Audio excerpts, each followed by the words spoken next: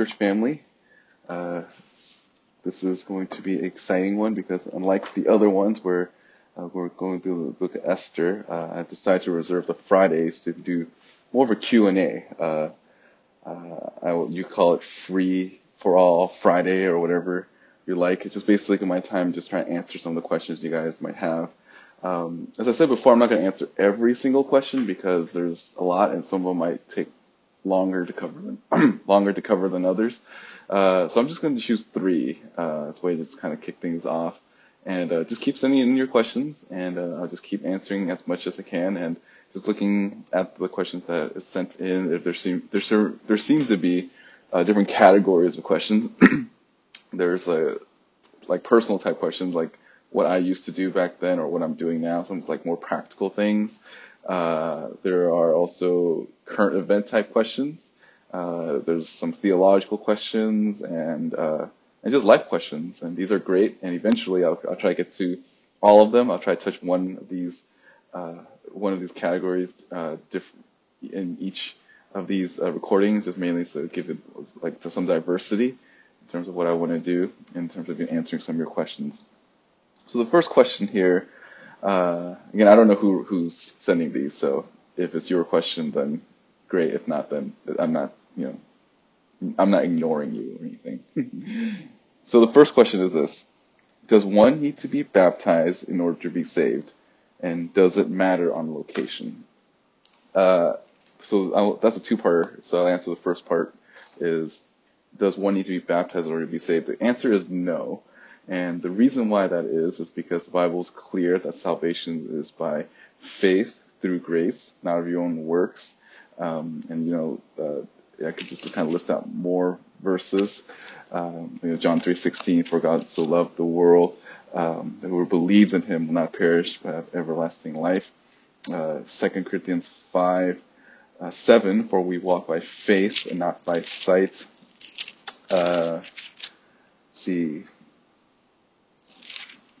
Galatians 2:20, I have been crucified with Christ, and it's no longer I who live, but Christ lives in me, and the life which I now live in the flesh I live by faith in the Son of God who loved me and gave himself up for me. I do not nullify the grace of God, for if righteousness comes through the law, then Christ died needlessly. Galatians 3:22, but Scripture has shut up everyone under sin, so that the promise by faith in Jesus might be given to those who believe. I'm just flipping through my Bible and just like listing all these verses, and you can see over and over again that in the New Testament and even the Old, that salvation has always been about faith. It's never been about works. And I think some of the controversy with baptism, I think, comes in Acts chapter 2, verse 38. This is the verse that cults love to use to say, like, this is why you need to work your way. This is why you need baptism. The verse reads this: Peter said to them, repent and each of you be baptized in the name of Jesus for the forgiveness of your sins, and you will receive the gift of the Holy Spirit. So the question in this verse is actually the word for. Like, what does that word for means? Like, usually when people interpret that word for, they mean it's like this is what you need to obtain it or something. This is what you need in order to get it. But the word for here actually means because of. The original and even the way the word is used, you receive salvation. You get baptized in the name of Jesus because of the forgiveness of your sins. So it's a result of the forgiveness of your sin. That's why you get baptized. An illustration that I often use is the people that are runners or an athlete. Let's say there's an Olympian that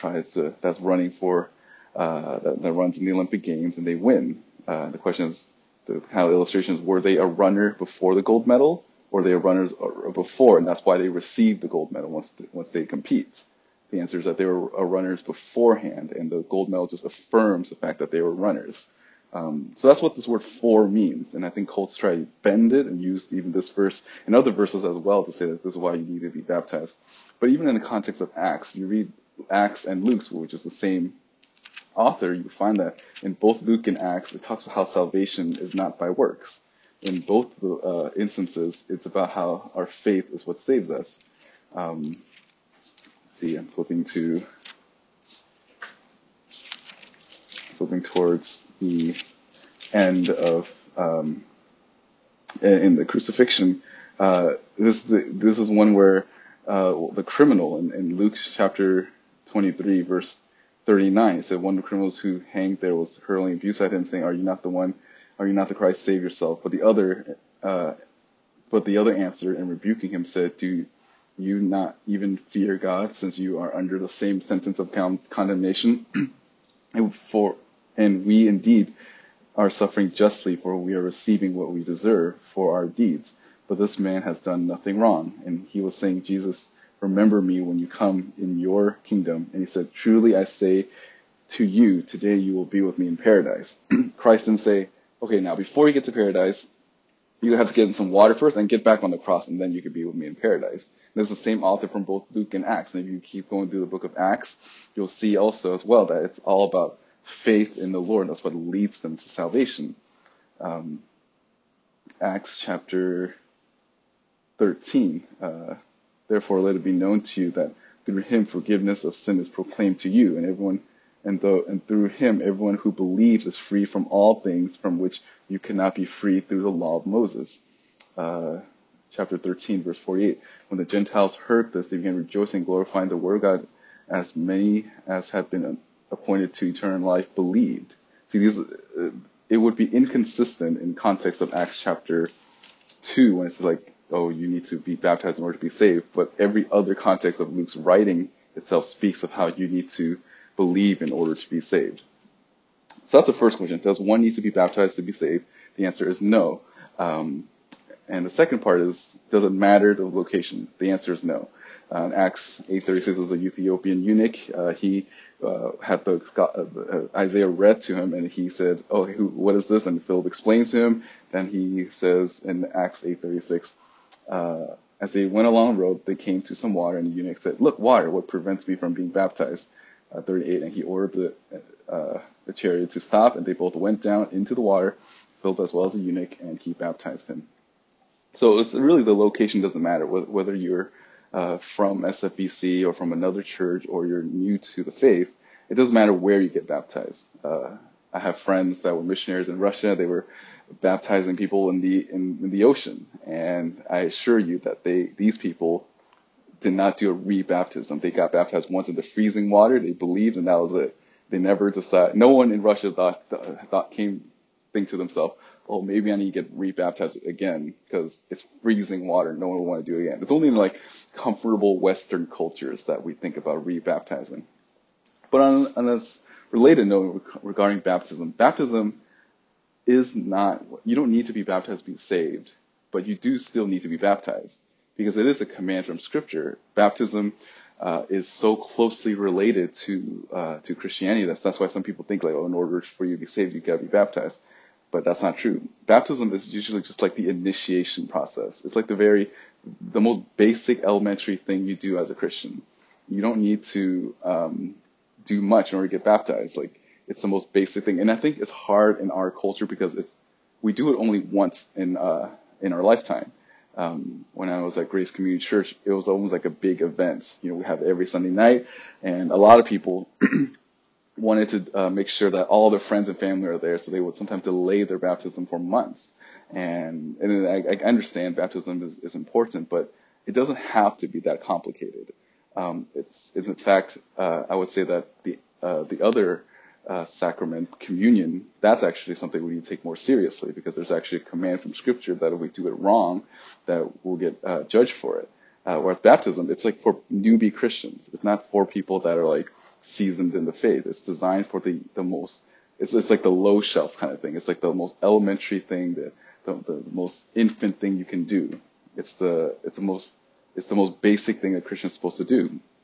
So not getting baptized isn't a sin, but not wanting to get baptized is a sin because again, it's a command from Scripture that you get baptized. But if you don't want to get baptized or you refuse to do baptism, then there's probably some other areas in your life where you don't want to submit to the Lord. So does baptism save you? No. Does it matter in terms of location? No.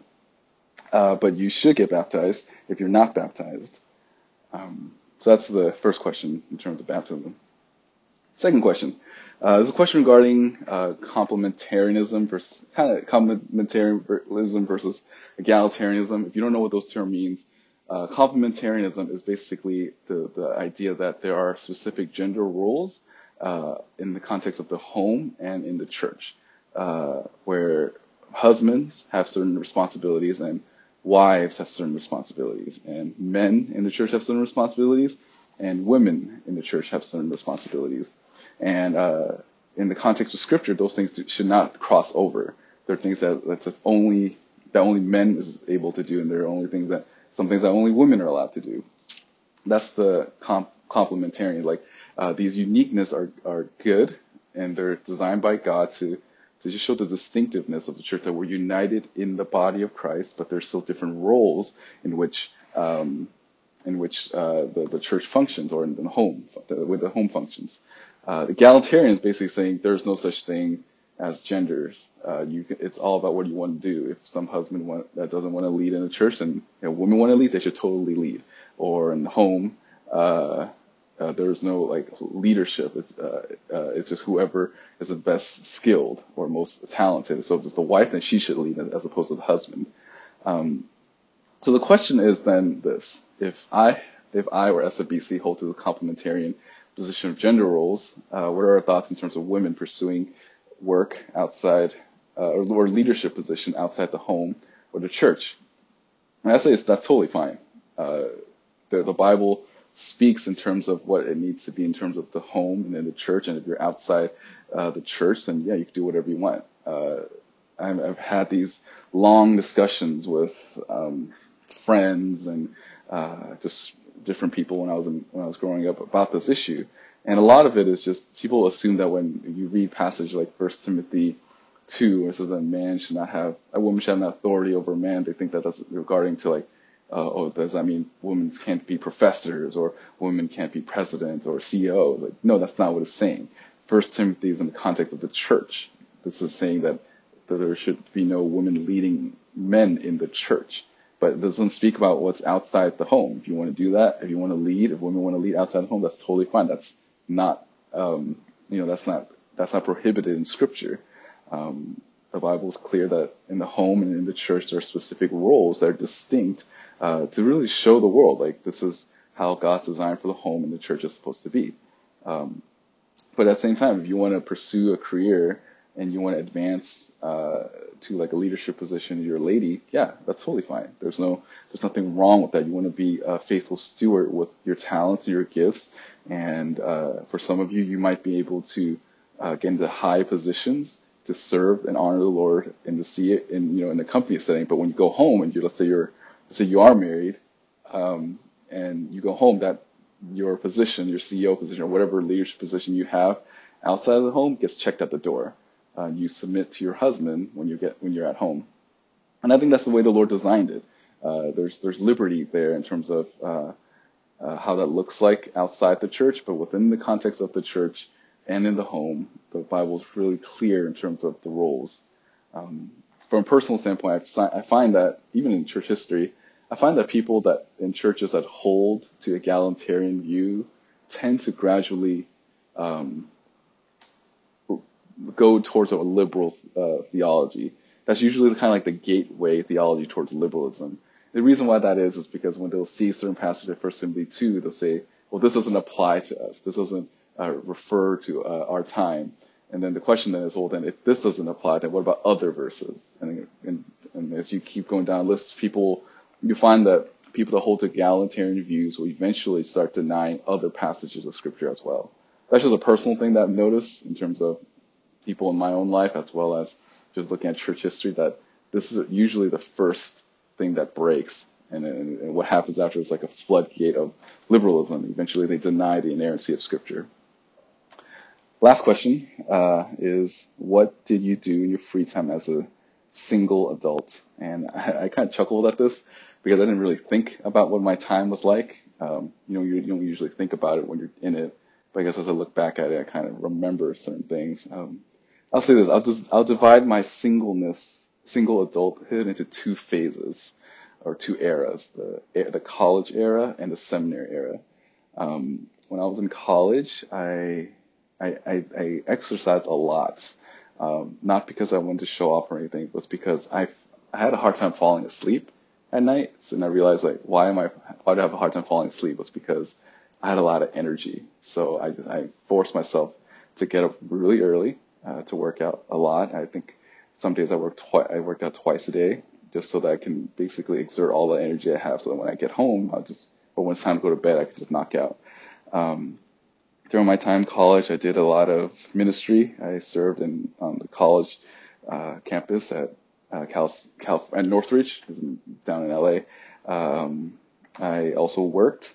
So my free time was really spent it a lot on either being poured into by individuals that was discipling me, or I was pouring out into others, or just hanging out with them. Sometimes I would go watch movies with them, or read. Uh, I read comics, as I actually started reading when I was in college, because I don't know, I just found it interesting. And I'm an English major, so I did a lot of reading when I was in college. I read fiction, I read commentaries for fun. I read like all these different things just to kind of broaden my understanding of the English language. And I used to game a lot. I think that was one of the things I did in college as a means to evangelize, because a lot of my college or high school friends that I hung out with, they were all, they're scattered all out in California. So one of the things we did was we played online, and it was kind of like the only thing that I can relate to them in, because they were non-believers. So when we did hang out in person, oftentimes there would be like drinking and stuff like that, and I'm like, I'm not for that. So this is kind of like the only thing that I can do with a clear conscience. So sometimes you'll see, like, if you're like watching us play, our character will sometimes stop and we'll just be like talking about things, and yeah, it was just my way to try to like get to know them, even evangelize to some of them, and so that was like kind of like my time when I was in college. I also worked part time too, so there wasn't really like I mean, I had to learn discipline, and I didn't. When my schedule was packed, I was doing a lot of different things, but I made time for leisure and like relaxation or whatever. When I got into seminary, it changed a little bit. I didn't I didn't read as much. I had to read more of my like seminary books and theology things, and books for school. I exercised not as much, but I did. I started doing Muay Thai when I was in college, and so when I was in seminary, because I lived near a studio, so I thought it would be cool to like learn it, and also because I was going on a short-term ministry trip to Albania, and someone told me, "Oh, that's the place where the movie was taken was. This is where the bad guys are from." So I was like, I think I should learn this just to protect my team. And afterwards, I kept it on for like a year or two, and then I stopped after a while. Um, I had very little free time when I was in seminary, mainly because my responsibility at the church grew, and even my responsibilities at my Bible study grew. And I was like doing different small groups like multiple times through the week. Um, I had like elders meetings, or meeting with one of my elders, and different things. It's kind of like just packed with things.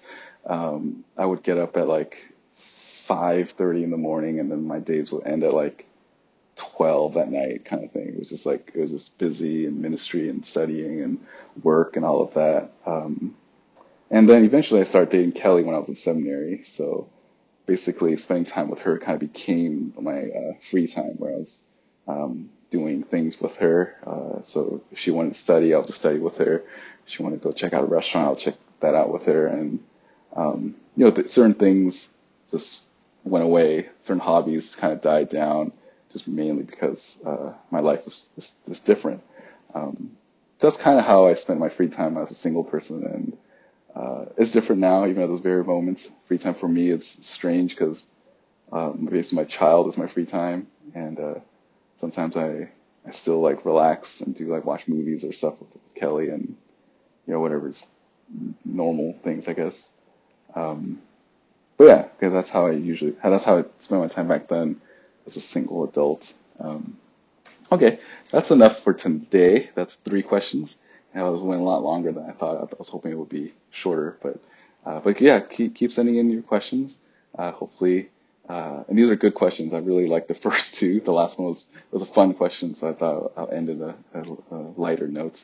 But yeah, ask the theological questions, ask the practical questions, and I'll do my best to try and answer them as best as I can. And if this was your question and you need clarification, feel free to email me, and I'll answer it in with the email, or we can we can talk online or something like that. Anyways, thank you for listening, and we'll resume Esther in the next one.